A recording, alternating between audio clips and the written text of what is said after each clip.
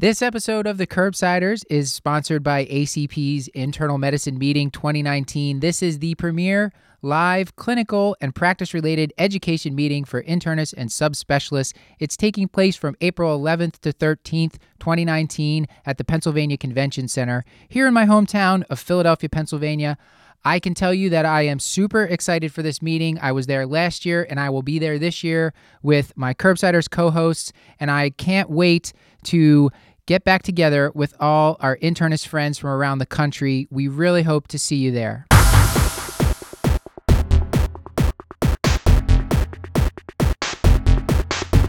Curbsiders podcast is for entertainment, education, and information purposes only, and the topics discussed should not be used solely to diagnose, treat, cure, or prevent any diseases or conditions. Furthermore, the views and statements expressed on this podcast are solely those of those and should not be interpreted to reflect official policy or position of any entity aside from possibly Cash Like Moore Hospital and affiliate outreach programs. If indeed there are any, in fact, there are none. Pretty much, we aren't responsible if you screw up. You should always do your own homework and let us know when we're wrong.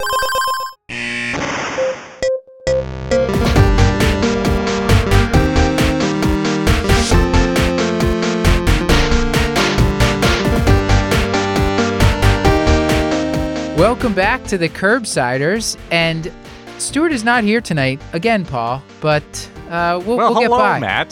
There we go. How'd that feel? Felt great. Great. Good I stuff. was still talking when you said it, so it kind of feels like Stuart's here, but, you know.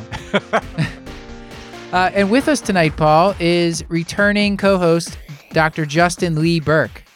Hello.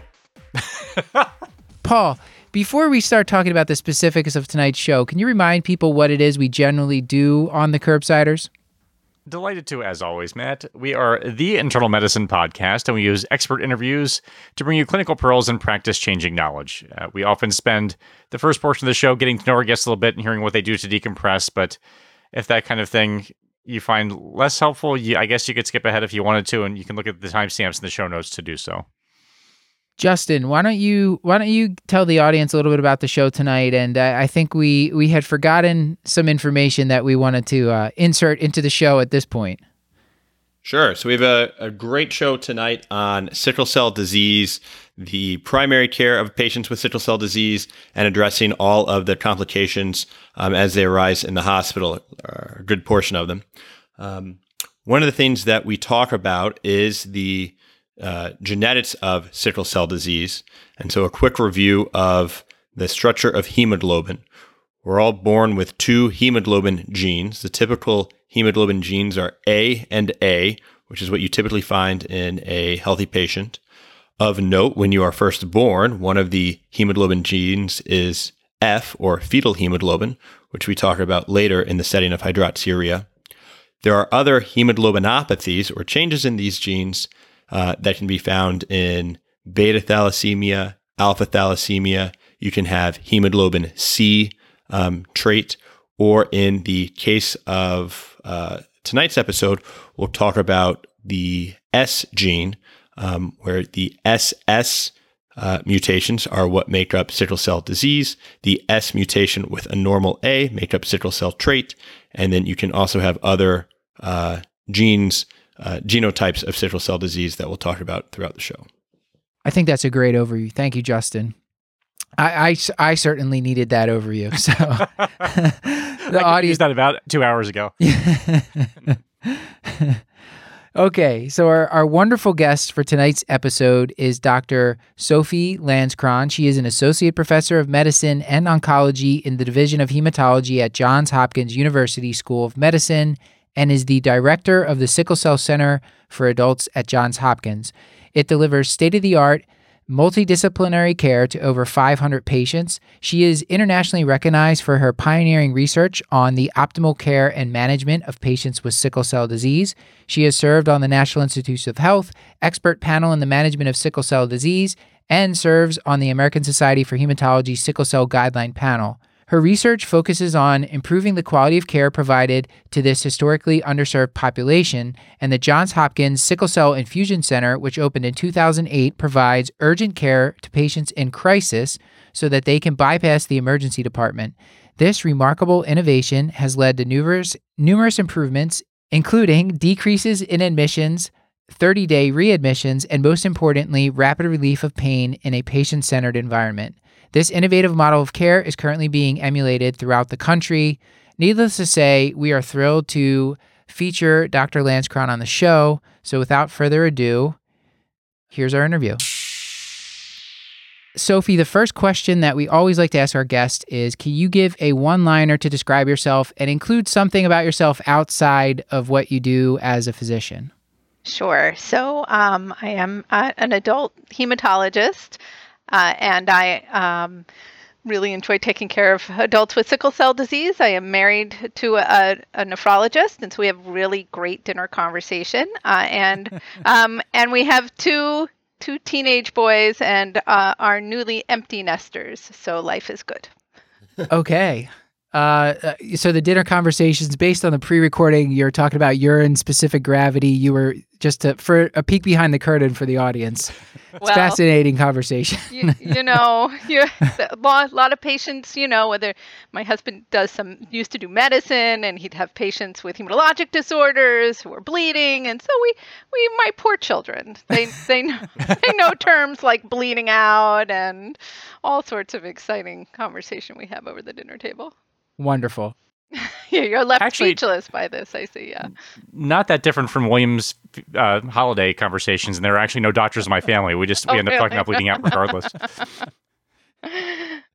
Yeah, so fun. We're going to switch things up. I'm going to ask you, tell me about a movie that you've recently enjoyed, or even your favorite movie, if you are feeling brave enough to even answer that question. Oh, yeah, no problem there. My favorite movie is Fever Pitch. Fever Pitch. You don't know. Fever Pitch is the story of love story of the Boston Red Sox. So it was filmed. I grew up right outside of Boston and grew up with the Red Sox being like just pathetic my whole life until 2004. And Fever Pitch was filmed that year, and they didn't know how the season was going to end. And it's just a great movie, especially if you happen to be a Red Sox fan. I imagine that would amplify the experience a lot. I was there. I was in college at the time, and it was very exciting in Kenmore Square. I was in Kenmore Square at the for the whole playoffs and the World Series. My gosh, I'm lucky I'm alive. It was awesome. It's just awesome. So my question is, can you talk about some of the best advice you've ever received as a learner or someone in the field of medicine? I think the best advice I got was never say never and never say always.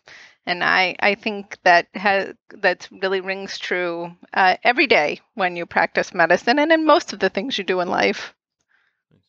And one more question. What level are you on Pokemon Go? Really? I did mention the two boys and the husband. So I am level 34, if you must know. It's amazing. Yeah, it is. It's amazing when, your teenage boy says, let's go for a walk outside. And you're like, what are you talking about? And it's all about Pokemon. I'm like, whatever it takes. Who knew video games were causing people to be so physically active? That's right. Sure. I guess since we're throwing out Pokemon, Paul, did you have a pick of the week? I actually do this week. It's been a dry spell for movies that I've liked, and there's been a movie that I've been passing by that's been on demand. I mean, for months now, and it's called Thoroughbreds. And every time I see it, I think, well, that looks kind of interesting, and then I skip past it. So I finally dedicated a couple hours to watching it, and holy smokes, I like it. So it's this movie Thoroughbreds, as 2017. It's directed by Corey Finley. And it stars Olivia Cooke and Anya Taylor-Joy and Anton Yelchin. Anya Taylor-Joy, you might remember from The Witch. She was also the female protagonist in Split. And I find her really compelling to watch in any case. But it's basically about two friends, one of whom is an absolute sociopath, but also the most likable character in the movie, and how they end up sort of plotting to kill the other friend's stepfather, and how they sort of interact with a drug dealer played by Anton Yelchin to help facilitate that. It's a really remarkable movie. I can't believe it's a debut feature because it's funny at times. The last scene where literally nothing happens as a static frame is one of the most suspenseful things I've ever seen. It's sort of touching and suspenseful and funny and really dark. So it just kind of checks all the boxes off for me. So if you haven't seen Thoroughbreds and you've enjoyed any of my movie recommendations, I'll throw that one out there. The 0.01% of our audience who is watching. Yep. There's that one guy in Popkeep seat who was my recommendations. I did see the trailer for that, Paul. It looked really good. That's the kind of thing that my wife would never, ever in a million years watch with me. I can only get her to watch romantic comedies, so Sophie, Fever Pitch, she would definitely watch that. There you with go. me. I'm telling you, an excellent film. Justin, did you have a pick before we get into the main topic? Sure, yeah, I'll do a quick one. There's a book I read not that long ago called Indefensible by David Feige. He's a public defense attorney in like the Bronx, I think. It's a really great story about, it's a very noble work that he does. I think there's a lot of overlap between public defense and I think urban health primary care. Ever since like I read To Kill a Mockingbird, I think that's been public defender's voice is kind of a soft spot in my heart. Anyway, it's a very inspirational book. It's great. It's non-medicine, but related enough that it's worth a read. Thank you. And I think now it's time for you to give us a, do we have a case Why tonight? nothing from you? I wasn't good. No, I don't think so. No soccer ball, no. Has Favorite everybody plunger gotten from Amazon? does everyone have a TRX system for their, for their office yet? Before we get on to the show, we do have a sponsor for tonight's episode. This is ACP's Internal Medicine Meeting 2019. As I mentioned, this is in Philadelphia, Pennsylvania at the Pennsylvania Convention Center. The pre-course is from April 9th to 10th, and the full course is from April 11th to 13th, 2019. This is going to be an exceptional educational experience with world-class faculty from all over the country. There's over 170 scientific and practice-related sessions. I can tell you I attended last year. The clinical content was wonderful. I got to meet tons of people who I had only met before on Twitter or through social media. It was so much fun to meet people in person, get together with colleagues. Actually, some of my Curbsiders co-hosts I had never met before in person and got to meet them at the meeting. We will be there this year. I'm so excited to get back together with everybody and to do some learning and really dig into this meeting. It's going to be wonderful. Of course, you can earn CME to fulfill your state requirements. So join thousands. Hopefully this meeting will be bigger than last year. I think last year there was around 11,000 people attending, and I think we can beat that in Philadelphia. It is going to be a great meeting. So please register for ACP's Internal Medicine Meeting 2019 today. And remember that ACP members get the lowest rates when they register before January 31st. Learn what the ACP meeting has in store for you at annualmeeting.acponline.org, and we really hope to see you there. Now, let's just get into the case here. Sure. Great. So we'll start talking about a patient who just kind of comes to clinic. So, in fact, we'll say it's a 28-year-old male. You don't know that much about him, but you're told that he has sickle cell disease. And he's here to basically establish care with the new provider. He will say he moved from another state. Has no acute concerns, says it's been about a year since any type of complications or crisis. Doesn't really have daily pain. Is on a medicine called hydroxyurea. Has had 10 transfusions in his life. And those are his basic things that he tells you. So kind of starting from square one, can you talk a little bit about what is sickle cell disease? Is it different than sickle cell disease, sickle cell anemia? How would you explain the disease process of sickle cell disease and what the complications are? Right, so sickle cell disease is a disorder of the hemoglobin, a congenital disorder, where you have a single base substitution of a valine for a glutamine, and you end up with abnormal hemoglobin, and those hemoglobin molecules end up sticking together and forming polymers in red cells, which changes the shape of the red cells and shortens the red cell survival and causes hemolysis. And there are sort of, I like to think of the two consequences of the polymerization of the hemoglobin inside the red cell. One is that the red cell is stiff and can't get through the microvasculature. We also know that part of the story of the stiffness and the inability of getting through the microvasculature is a combination of an increased expression of adhesion molecules and a whole bunch of downward effects that cause a very sticky environment in the endothelial space and in the vascular space, and so the red cells get stuck, and that's what causes a crisis. And then the second consequence of this is the hemolysis. So we know that about 30% of the hemolysis that occurs in sickle cell disease occurs in the vascular space, and that causes a scavenging of nitric oxide because you have free hemoglobin in the vascular space, and that scavenging of nitric oxide leads to its own set of consequences, including vasoconstriction and increase adhesion molecule expression. And so there's sort of these combination of events that happen with this abnormal polymerization of hemoglobin within the red cells. And this question about sickle cell disease versus sickle cell anemia, this is really semantics. So when a sickle cell doc says sickle cell anemia, they're talking about people who are homozygous for SS disease or S beta 0 thalassemia. So these disorders where you don't make any other type of hemoglobin, you might make some F and some A, but no other major types of hemoglobin, versus people who have SC disease who make S and Z, and people with S beta plus thal who make S and some normal hemoglobin A.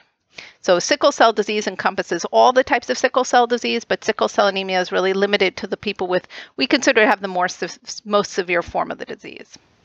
And so just to kind of reiterate that, the patients that have sickle cell SS and sickle cell beta thal typically have the more common sickle cell anemia phenotype and complications, whereas those with sickle beta positive or sickle C, SC disease, have less severe phenotypes, correct?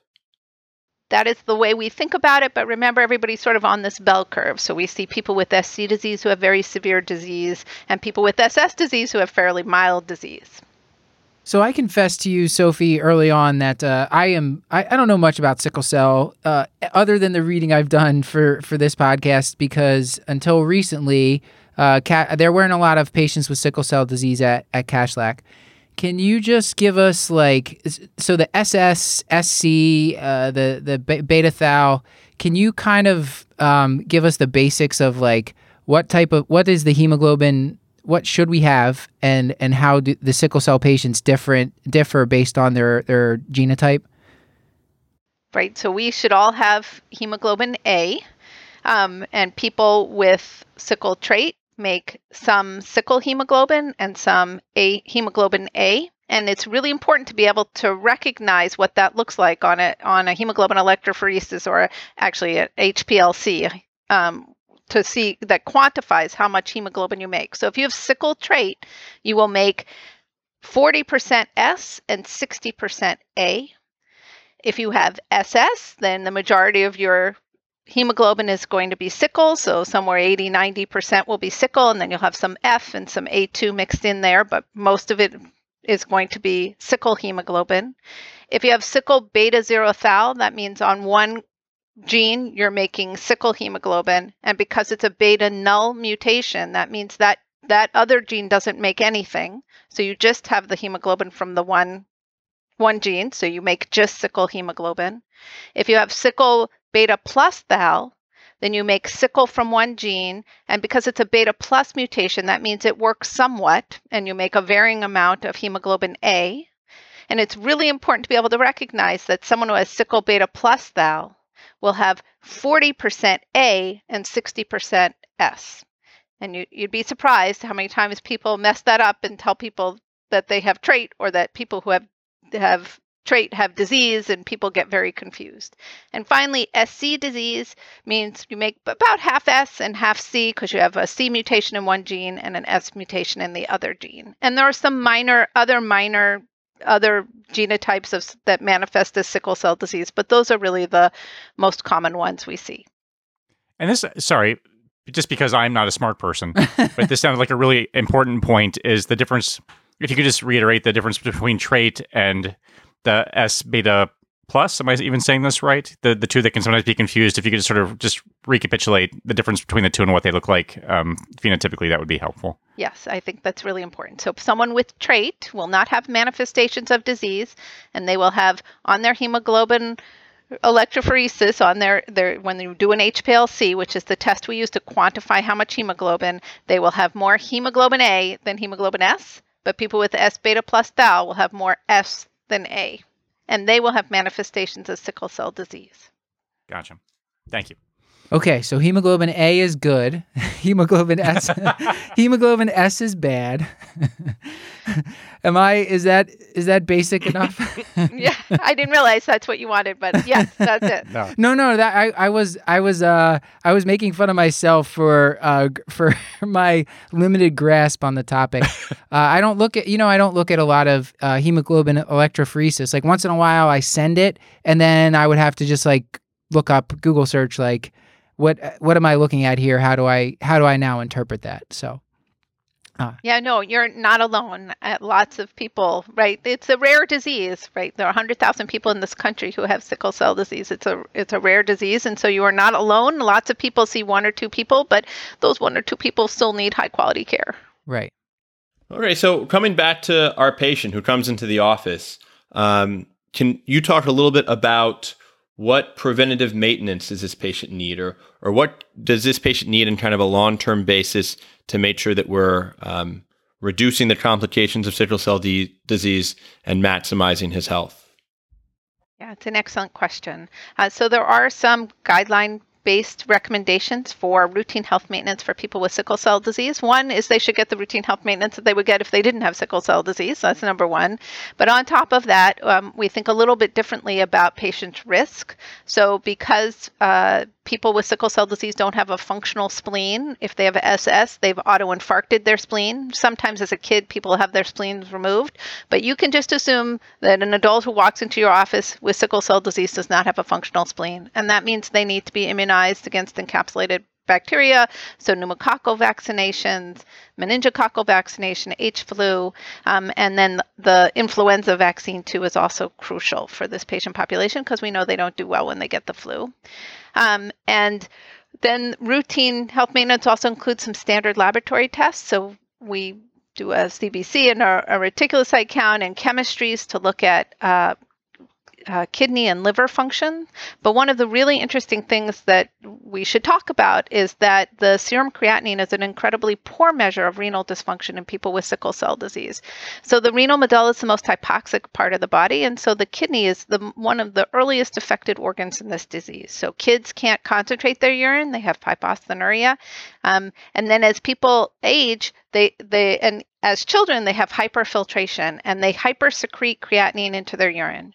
So we expect their creatinines to be quite low. So it's a really poor measure of overall renal dysfunction. As when you start to see the creatinine rise, that means they've lost a significant amount of their renal function. And so the recommendation is to screen, looking either for proteinuria or microalbuminuria. There's still up in the air about which one's the best test on an annual basis. To see if there's evidence that they're spilling protein, which is an early sign of renal disease. Go ahead. In addition, we recommend every patient it's a sickle cell disease that can affect every organ in the body. Annual eye exams looking for signs of retinal disease, which increases the risk of vision loss, is also an additional recommendation for this patient population. Not that you have a sense at our level, which is incredibly basic, it sounds like, and I won't speak for Justin, but do you mind just even if we can get to the very beginning, if this patient presents to the office for the first time, what sort of history is important to ask about their disease? So the preventive stuff's helpful, but I noticed, we talk about triggers and pain crises, but like, is there anything that is really historically important that we should be getting out at that initial visit for a first-time patient presenting with sickle cell disease? Yeah. So when I meet a patient for the first time, I sort of the first and key thing I ask them after I find out at what age they were diagnosed, which now because there's newborn screening, most people are diagnosed at birth. I ask them what a typical crisis is like. I think it's really important for me to understand and for them to get a feel for, one, I know what I'm talking about, but also that we get a sense of what a typical crisis is like. Because when a patient presents as an atypical crisis, that's a warning sign that something bad might be going on that you really have to think about. So I talk to them about what a typical crisis is like for them, where they have pain. I also ask them what works for them when they're having pain, whether they're treating themselves at home or when they're coming into the emergency room. Because that's useful when they come into the emergency room or into our infusion clinic, so I know what to treat them with. So those are the first key things I talk to them about. I talk to them about whether or not they have chronic everyday pain, because that also changes our management and changes how we think about things. And then to talk to them about what complications they've had. So I run through the most common ones, whether they've had leg ulcers, whether they know they have proteinuria, whether they've had a stroke, whether they've had acute chest syndrome, whether they've had blood clots. All of those things are really important in thinking about how to manage them in the future. Another crucial thing we talk about is their transfusion history.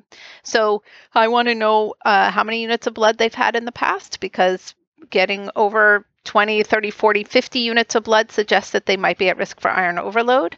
And then I ask them whether or not anyone's ever had trouble finding blood for them, or if they know they have any antibodies, because patients who get transfused are at risk for developing antibodies to other people's blood. And it's really important to know that, because you may not pick it up on a type-in screen that day.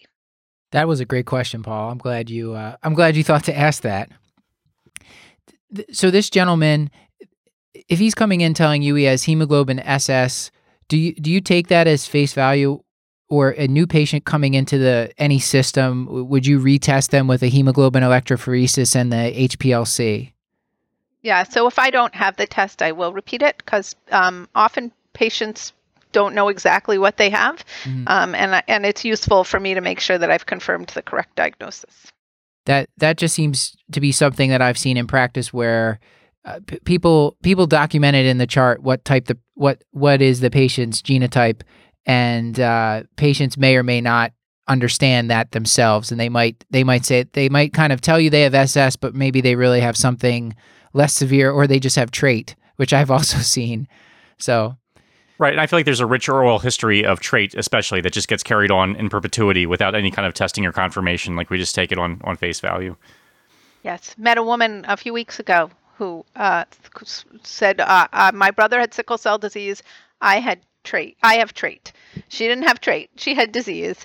And just no one had ever bothered sending the test, and she did. She had disease. And you don't see that as much anymore, because starting really in the 1980s, newborn screening started. But when you're meeting a 40, 50, or 60-year-old person, it is highly possible that they have never been tested. Oh my gosh, I'm having palpitations.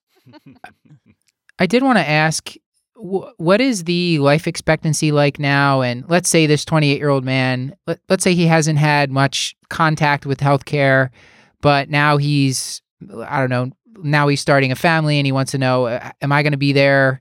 Am I going to live till 90 years old? What would you tell this young man? Yeah, so that's a really good question. In the 1970s, the average life expectancy was 17. We now know that about somewhere upward 95% of children born now will live to their 18th birthday, which is great, and there's been great strides in improving overall survival there. The adult population, it's a little bit more fuzzy. We don't know exactly what the life expectancy is. There's a little bit of data out of the UK and the US suggesting now that the average life expectancy is into the 50s or 60s. I have a cohort of patients who are in their 70s, but it's hard to say. Someone who's 28 now. If you look back, when you talk to my patients who are 50 years old, they'll tell you, oh, my parents were told I wouldn't live to 10. I was told I wouldn't live to 20. I was told I wouldn't live to 30. And here they are at 50, and me telling them, right, what they should do, because they may not live till really doesn't carry a lot of weight for them. But things have changed now. They're not telling kids that anymore. And we really are trying to strive for, improved overall survival and hopefully a near normal life expectancy, but we're not there yet. We still think the overall life expectancy is decreased by 25 to 30 years compared to the general African American population. So for this patient, what are, other than the health maintenance and getting a good history of the complications, what are some interventions that are evidence-based that can help reduce these complications and can help medically optimize these patients? Yeah, so he's on the number one intervention that we have for this disease, which is hydroxyurea. And hydroxyurea is a great drug. It works in multiple ways for people with sickle cell disease. It was originally thought that it would be helpful because they knew years ago that it increased fetal hemoglobin. So when we were all fetuses, we all made fetal hemoglobin, and then most of us, about 1 year of life, completely stop making fetal hemoglobin and only make hemoglobin A if we don't have sickle cell disease, or hemoglobin S if we do. But you can reverse that change by giving people hydroxyurea. And so hydroxyurea does increase fetal hemoglobin levels, but it also lowers white counts, it lowers adhesion molecule expression. It's an NO donor. It's a great drug. And we know it decreases crisis frequency, it decreases the risk of acute chest, it decreases the need for transfusion, and 2 observational trials have shown improved overall survival for people on hydroxyurea. It's a great drug. And you mentioned just maybe some white blood cell suppression. Is there anything that the primary care doctor should be mindful of as they're for a patient who's on chronic hydroxyurea? Yeah, so I think primary care doctors can prescribe hydroxyurea. It is, people think of it as chemotherapy, but that's just because it was what it was used for first. But it's a great sickle cell drug, and it does cause myelosuppression. So you do have to monitor counts.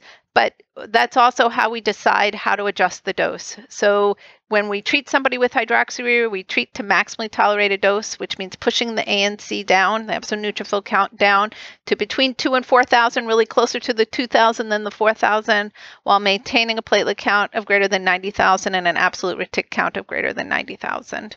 So it's a really easy drug to use. You just have to monitor counts, initially on a monthly basis. I've seen a lot of the patients that come into the hospital are either on hydroxyurea or tend to be getting chronic red blood cell transfusions. Can you talk a little bit about what patients wouldn't be on hydroxyurea or what the alternatives are for hydroxyurea? So the best evidence base for the use of chronic transfusion therapy is in primary stroke prevention in children who've had abnormal transcranial Dopplers. Although there's data to support that as those kids age, they might potentially be able to be switched over to hydroxyurea, or secondary prevention of stroke, although the data is not great, but everyone believes that if you've had a stroke, you should be on chronic transfusion therapy. And we know that chronic transfusion therapy, when the standard protocols are to decrease the percent of hemoglobin S to less than 30%. And we know when we do that from these studies in children that we decrease crisis frequency, risk of acute chest syndrome. I have patients who've been on chronic transfusion therapy since they were 2 years old. They're now in their 30s and 40s and they don't know what a crisis is. So it's a very effective therapy, but obviously it requires a lot of involvement in the healthcare system, exposure to blood products, and so it's not often patients' first choice when it comes to therapy. Hydroxyurea is indicated most clearly in the data that is there to support its use in people with sickle cell anemia and not necessarily in people who have the variant genotypes.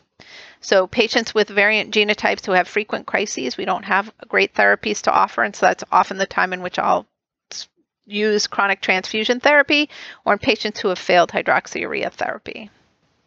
So it sounds like if they've had history of stroke, if they have failed hydroxyurea therapy, or if there's another variant, if a patient came in on chronic red blood cell transfusions, most likely it's one of those 3 things that have occurred. Correct.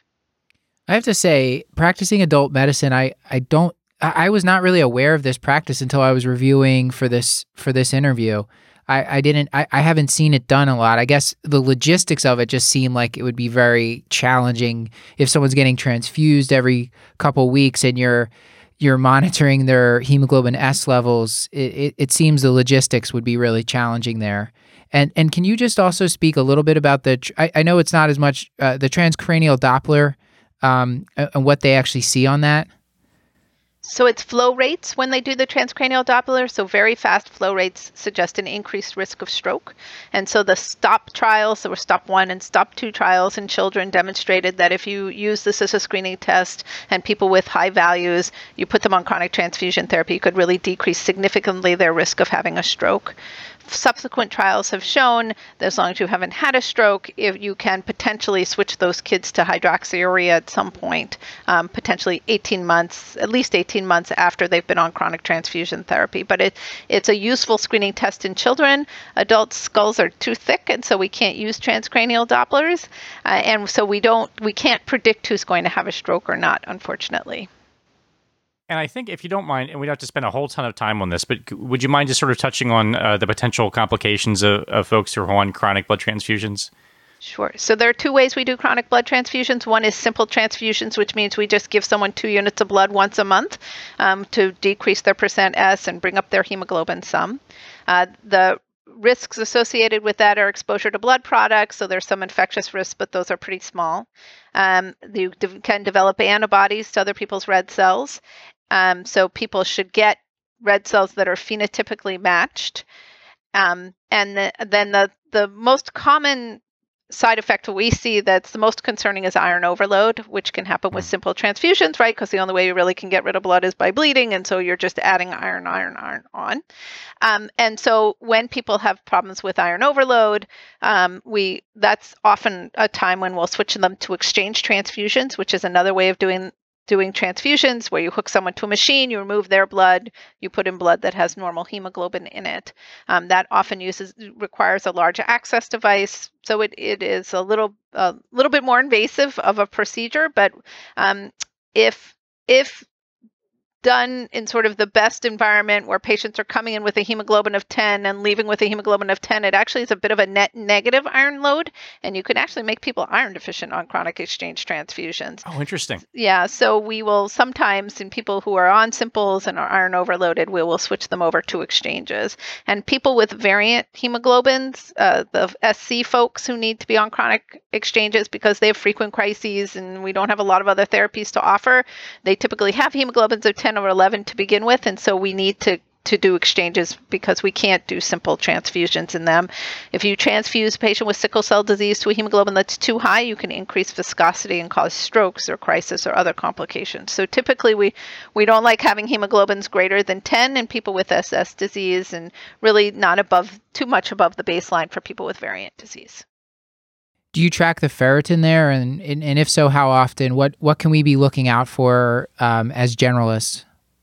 Yeah, so we do check ferritins monthly, but you got to be mindful that unlike beta thal patients who get transfused because they don't make blood, people who have beta thal major, where ferritin is a better test for iron overload than it is in sickle cell disease, because ferritin is an acute phase reactant. It doesn't necessarily correlate very well. We do follow it monthly. We don't get really excited when it leaps up, but we follow trends. Annually, we will do MRIs. There are special kinds of MRIs that you can do that can give you the iron quantification, how much iron is in the liver and how much is in the heart. And so we will do that on an annual or semi-annual basis to assess iron overload. I have never heard of that before. That is okay. Learning a lot here. I did, and something else that I saw that I was just really alarmed at is the New England Journal had this review in 2017, and they just had these just the body and every system and just kind of labeling how all the systems are affected. And one of them was cognitive impairment and the silent cerebral infarctions. Clinically, is that a huge problem for these people in their 20s, 30s, 40s? Do you see that a lot clinically? We do, and it is a huge problem. We know 30% of kids will have silent cerebral infarcts, and there's just not a lot of data in adult populations. But to assume that people don't live with the damage done in childhood for their whole lives is unrealistic. But there's some recent data by Mike DeBon suggesting that adults go on and also have silent cerebral infarcts, and that if you've had a silent cerebral infarct, it increases your risk of having another silent cerebral infarct. And so I do think this is really important.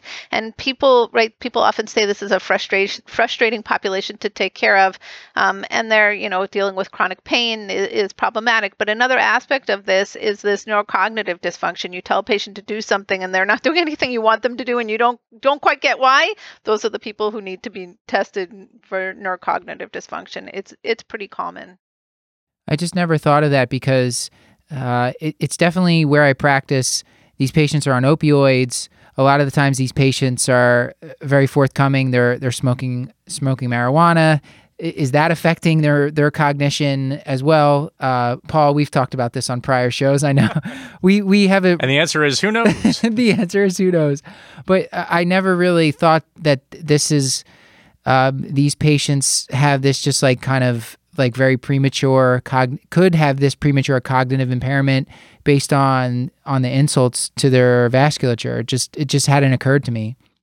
Yeah, I think we need to be more mindful about this and really think about it. So, right, those patients who you're just incredibly frustrated with for lots of different reasons probably have a lot of cognitive dysfunction. And it's a lot of executive function. So if you're just trying to have a regular conversation, you might not pick up on it at all. But if you delve just a little bit deeper, you will discover that there are a lot of issues.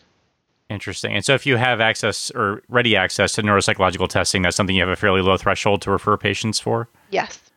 Yeah, I just like it seems like it might even be something that could improve the physician-patient relationship if you're just like you could have more insight into the behaviors you're seeing, or you could meet them where they're at more than you would if you were ignoring the fact that existed. Yeah, absolutely. I think that it is really important, and it really helps the physician or the provider understand where the patient's coming from. So we're sort of moving towards this. We have a couple cases of acute complications of sickle cell, but with this young man, we just mentioned opioids. That's a huge issue in this population. Can you tell us, what are your thoughts on, how does the sickle cell population tie into the opioid crisis, and do they get opioid use disorder? So I think they do get opioid use disorder, although some others of my colleagues would argue with me. I think there's some key things to keep in mind. If you're sitting in an emergency room somewhere and a patient rolls through the door, it is not your job to figure out whether this is a crisis or chronic pain or real pain. It's really, right, none of us, I work with a great psychiatrist who's really works with our sickle population, and he's like, right, believing or not believing, this is not part of the story here. It's the question is, what's the most appropriate thing to do at this moment? And I think ED providers are in a tough spot. They want to do the right thing, and they're torn by the dangers of opioids and the benefits of opioids. And so what I typically tell our frontline docs in the ED is that really it's not up to them it shouldn't be up to them to decide who needs what. And that's a reason that every patient needs a hematologist, because every patient should have a patient-specific treatment plan when they're rolling through the emergency room. And a patient who doesn't have one, you really can't be the one guessing whether this is a real crisis or not, because there is no objective measure of crisis. There just isn't one. And that is part of the struggle here. And so if you're on the front lines, you got to treat and treat appropriately. You would extend that to when Paul, Justin, and I are working in the hospital. It's not really our job to sort that out. Right. It's really not. I mean, we don't spend time sorting out whether we believe the patient or not. It has nothing to do with it. It's a wasted time and effort because you're never going to figure it out. And pain, right? Pain is a real challenge. And the question is what's the best way to manage that pain, right? If a patient is depressed, they're going to have pain because they're depressed, and that aspect of their disease has to be managed as well. And so it's complex. And so we have to treat the sickle cell disease and its manifestations, and that means using hydroxyurea or chronic transfusion therapy. And we also have to address the behavioral side of things as well. 10 years ago, a kid like this came rolling through the clinic complaining of chronic pain. I would probably have put them on an opioid. I now, honestly, I think a little bit harder about those decisions, because after doing this for as long as I've been doing this and seeing the data that's coming out, there's no data that chronic opioid use improves quality of life, and there are real questions about its harms. And so we try to be a lot more thoughtful about how we're using opioids. In the acute setting, it's what patients need and should have. In the chronic setting, they need doctors who think about, or providers who think about, what the appropriate way to manage pain is for that individual. What can you give us an example of what might be a typical pain regimen for someone like this gentleman who's not getting admitted to the hospital on a frequent basis? Maybe he gets admitted once a year. What might a typical pain regimen look like?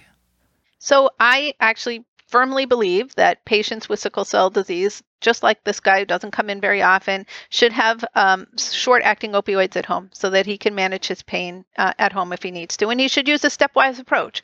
right? He knows at this point when the crisis comes on, if it's going to be a really bad one, if he can get away with some non-steroidals, assuming his renal function's okay, whether he can get away with non-steroidals or whether he needs to start using some opioids. And I like to start with oxycodone. I don't like Tylenol mixed in because I worry about too much Tylenol and acetaminophen. But I think it's perfectly reasonable for someone like him to have oxycodone on the shelf so that he can try and manage his pain at home instead of having to come in for acute care. Do you ever use extended release opioids in this population, or just try to stick to the short acting? We have a boatload of people who are on extended release opioids because we have had a long history of using them. Sure. We're moving away from them, but in the appropriate patient, it's still the appropriate medicine. And it's hard to describe what exactly the appropriate patient is. But an older patient who has avascular necrosis, who doesn't have surgical options, then it might be the most appropriate management tool. But we really work together with pain management to make those decisions. And pain management that has an awareness of sickle cell disease and its complications. Mm-hmm.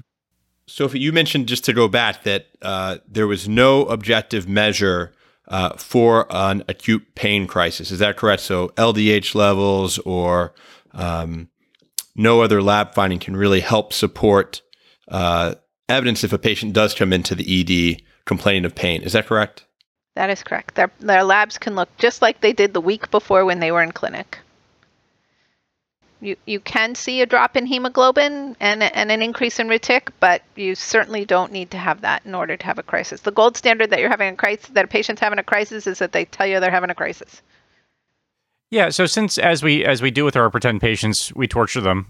So we're talking about acute pain. Let's actually give some specificity to it. So let's say this patient, it's summertime, the patient's out swimming and having a good time, and just suddenly starts experiencing extreme pain in his left upper shoulder. And so for this specific example, the patient comes in, they're reporting pain in the setting of sickle cell disease. So from a musculoskeletal standpoint, it sounds like lab work is not terribly helpful. Is there any other workup that might be needed, and how do you triage the severity of this pain complaint?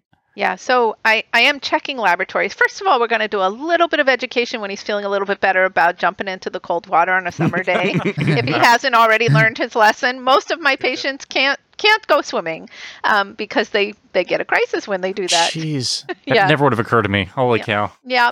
Or, sitting in a cold movie theater, all these sorts of things, right, that these patients just can't do. So the first question to ask is whether this is a typical crisis. If this is not typical crisis, then the hair standing up on the back of my neck, and I'm like, oh, what badness is coming my way? If this is a typical crisis for this patient, I do check a CBC. You don't want to miss things like an aplastic crisis or something else going on. You want to make sure this patient's making blood because they have a chronic hemolysis.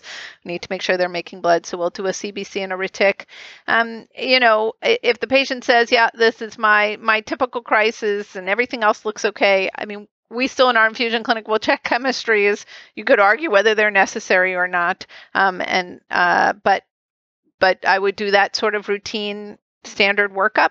If the patient says it's typical crisis, then I would treat with their typical regimen because we know what works for our patients, right? Because we've spoken to the patient about what that is, or we've done it in the past, and so we'll treat the patient for pain with some IV fluids and some pain medications and see if we can't get things to turn around so they don't need to be admitted.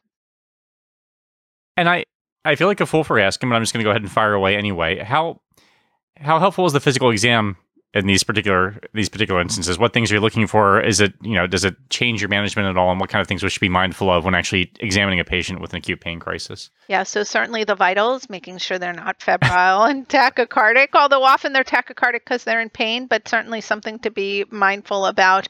Their respiratory status, their pulse ox is also key. You want to make sure they're not hypoxic. And then, physical exam, you're listening to the lungs, listening for any changes, although typically people with acute chest often don't have any lung findings. I try not to torture the patients by doing a detailed exam of the place that hurts like the Dickens, because that often doesn't help. But you want to visualize it. You want to make sure there's no swelling over the area and that you're not missing something else. One of the key things to remember is that just because you have sickle cell disease does not mean that everything that ever happens to you in your whole life is just sickle cell disease, right? You can get septic arthritis, you can have lots of other things. And so you do have to keep your differential diagnosis wide until you've really settled that you know what's going on with these patients. My colleagues would kill me if I don't ask this question. PCA versus like demand opioids, IV versus oral. Does it matter? Should we even think about that? I've worked in places where that's kind of a fight between the patients and the providers, and I just wondered, how do you approach it? So no orals, because he has orals at home. If those had worked, he wouldn't be there in front of you. So we move right to parenteral opioids.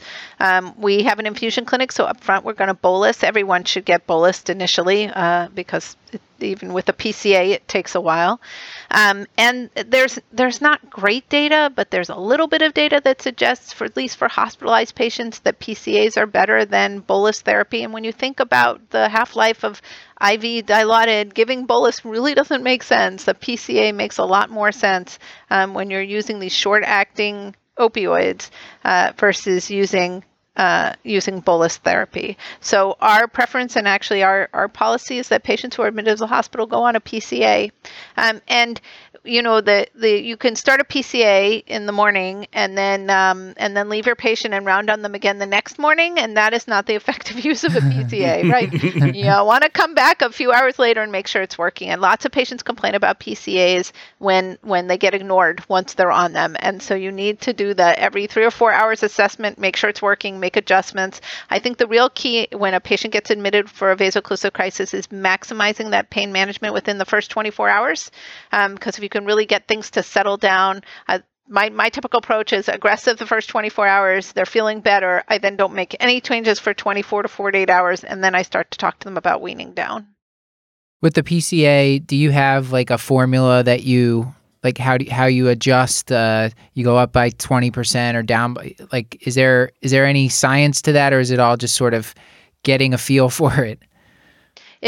Most of it's getting a feel for it, but the key, one of the most important things you have to do if you're putting your patient on a PCA is you must calculate the 24-hour dose that they received. So you put someone on 0.3 of hydromorphone every 10 minutes, you think, well, that's a pretty tiny dose. And then, they're on a tiny dose, but you never bother to calculate it, and you discover that they've gotten 50 milligrams of IV Dilaudid over the last 24 hours, right? It's a whopping dose of Dilaudid.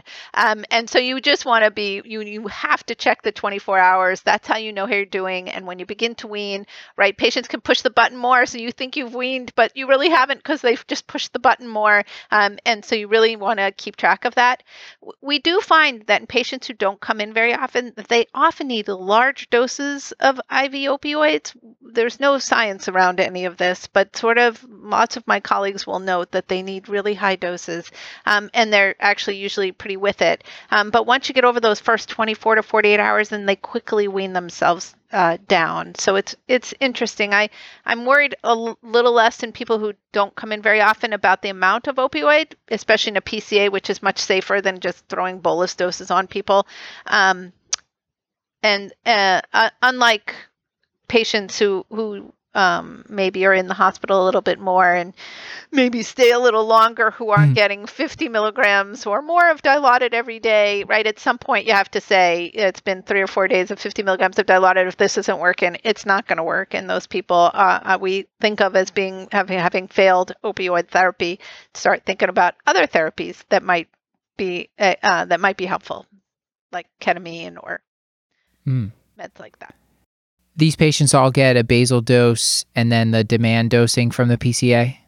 And we rarely use the continuous. You often just give a bolus dose. Okay. So, but you have to think about the patient who's in front of you. So sure.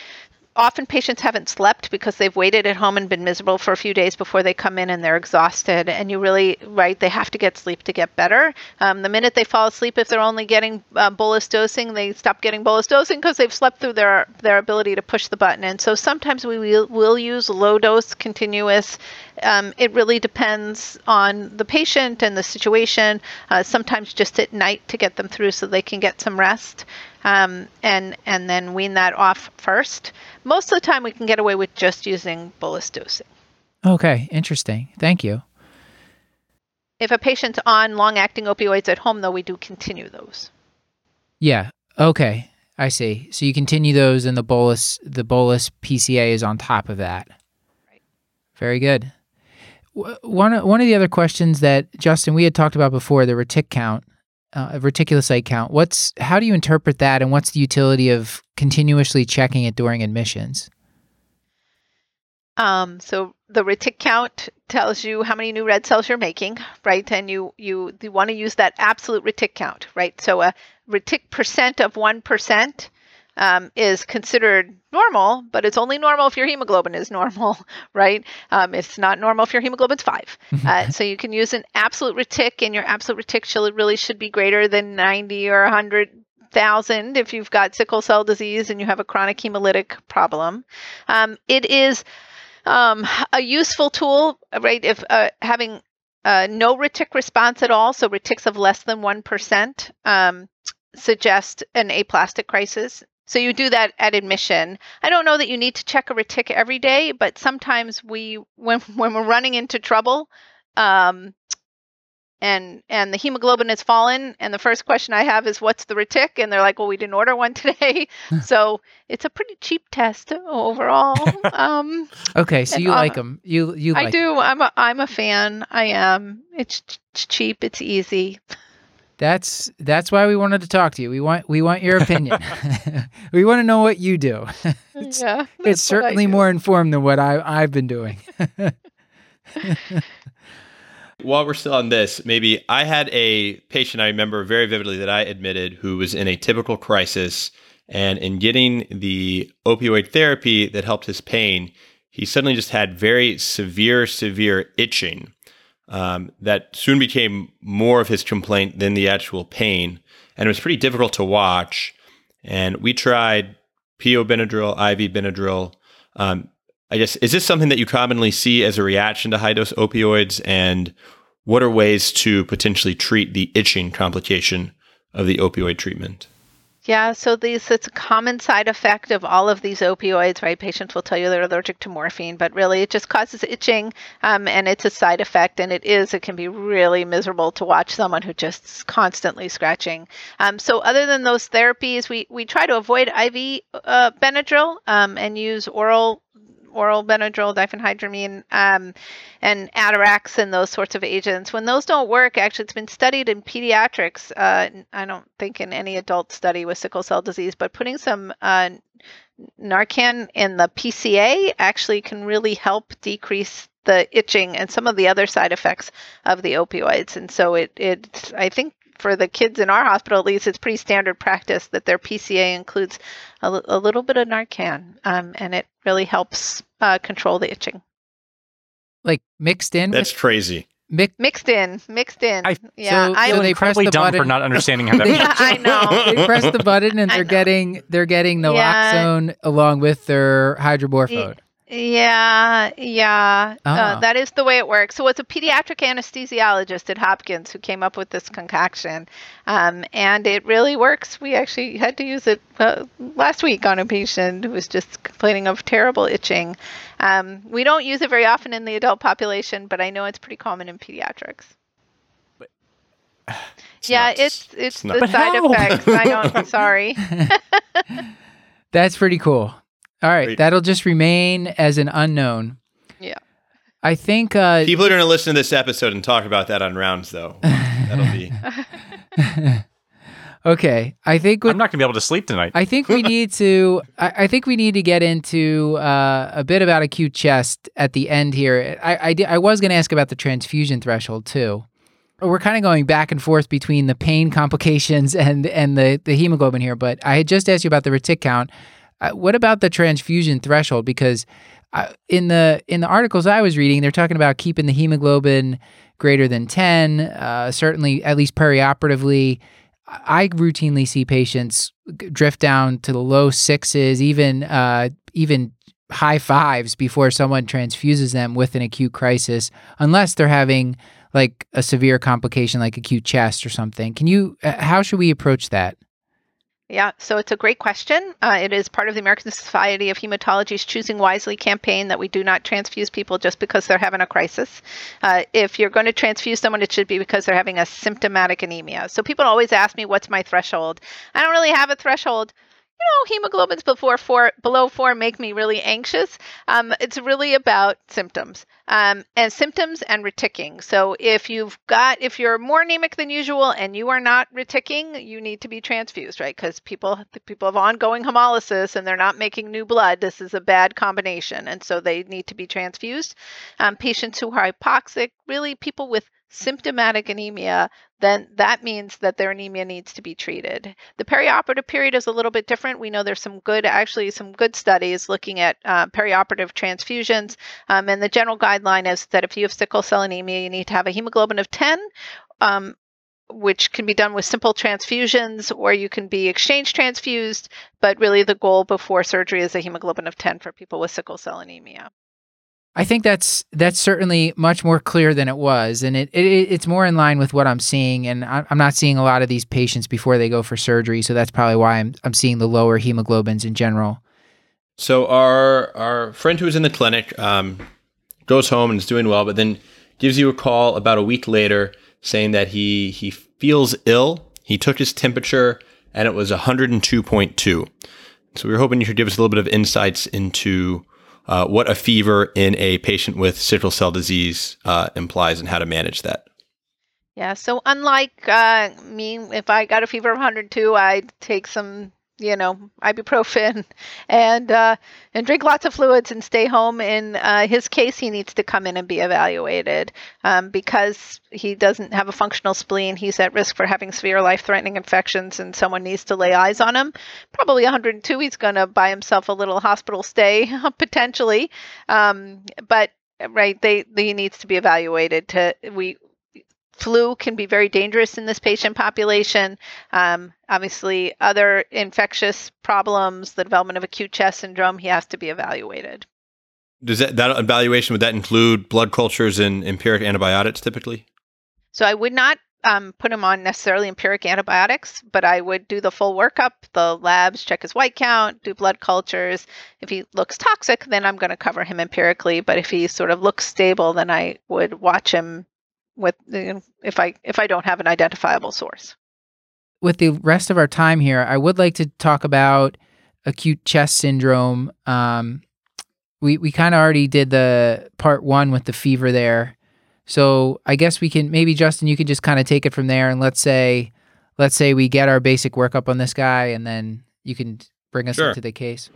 Sure. So our gentleman is hospitalized for a treatment of an acute pain crisis. On the 3rd day in the hospital, he starts to complain of severe chest pain and shortness of breath.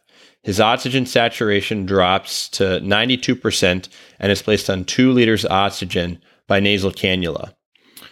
So based on this case, can you talk a little bit about what is acute chest syndrome, why it's worrisome, and then how do we diagnose acute chest syndrome?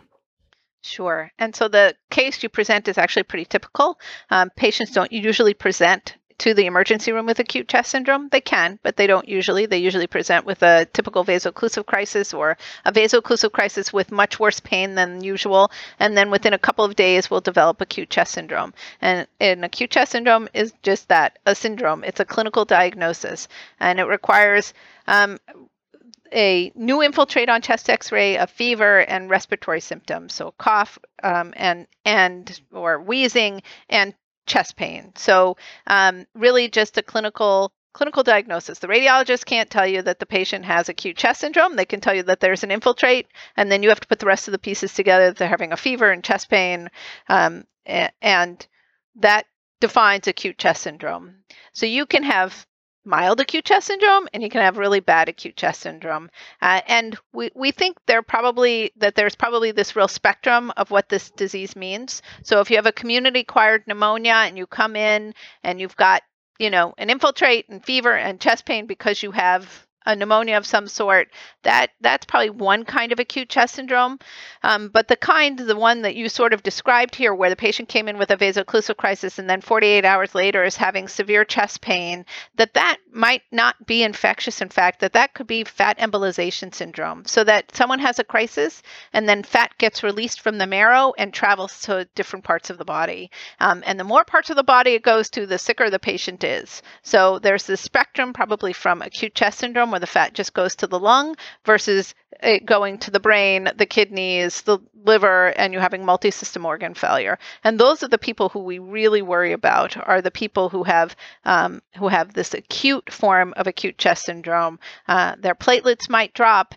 They're really hypoxic. Those are the folks who can go downhill very quickly, for which they need some intervention.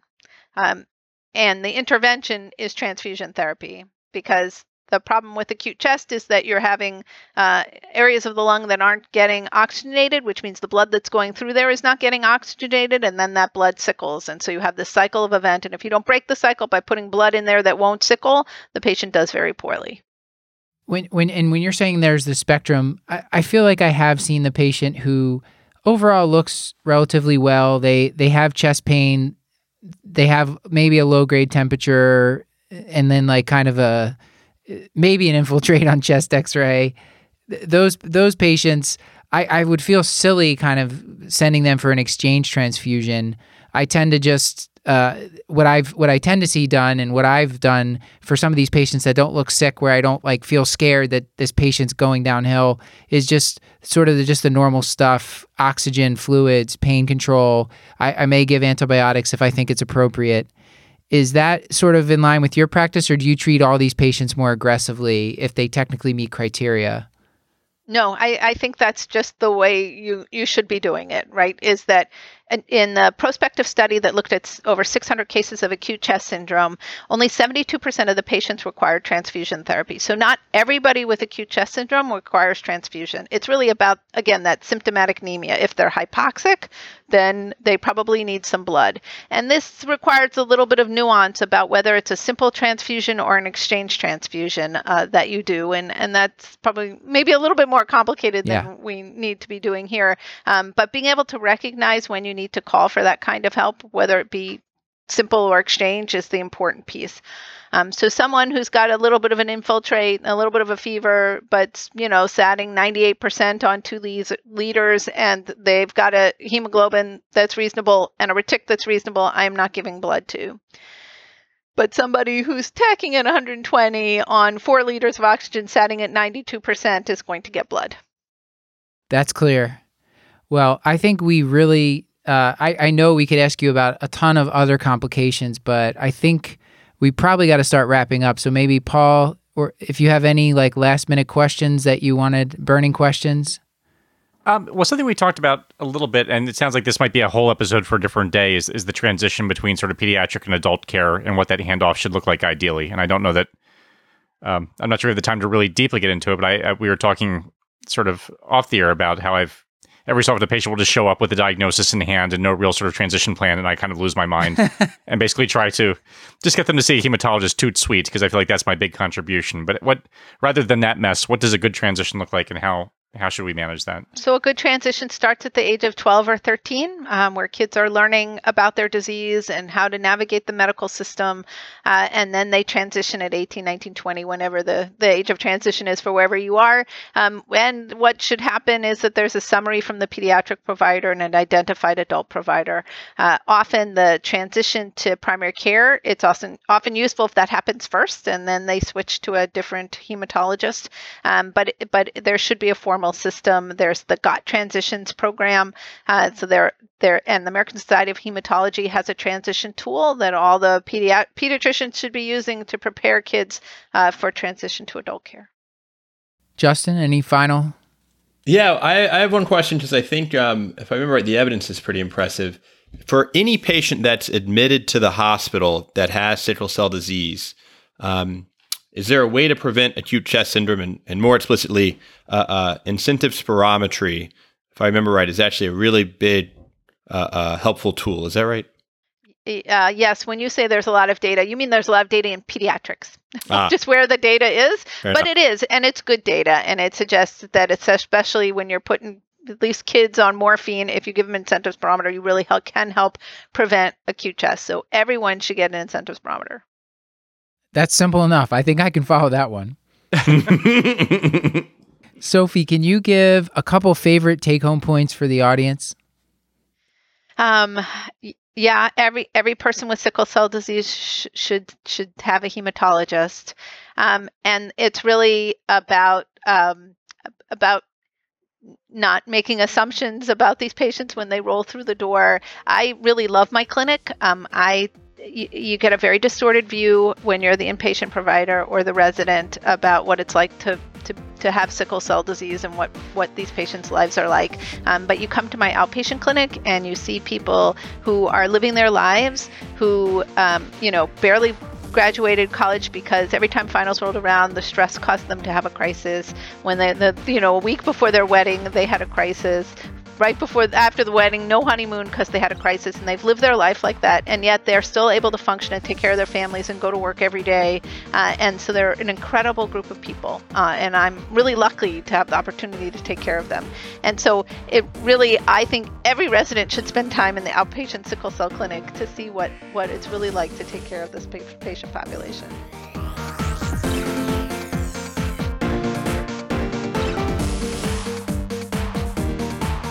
This has been another episode of the Curbsiders, bringing you a little knowledge food for your brain hole. Yummy. There, thank you. I was asleep. It's past your bedtime. Get the show notes for this show at thecurbsiders.com/podcast and sign up for our mailing list at thecurbsiders.com/knowledge food to get our weekly show notes in your inbox. I thought you were having a stroke, Paul. I was like, what is... Nope, it was my fault. It away. It was just my fault. We are committed to providing you with high-value, practice-changing knowledge, and to do that, we need your feedback. So please subscribe, rate, and review the show on iTunes, or contact us at thecurbsiders@gmail.com. A special thanks to Martha Brucato for help with this episode, and to the social media team, Hannah R. Abrams on Twitter, Beth Garbs-Garbitelli on Instagram, and Chris the Chew Man Chew on Facebook. Until next time, I've been Dr. Justin Burke. I've been Dr. Matthew Frank Watto. And I remain Dr. Paul Nelson Williams, and goodbye.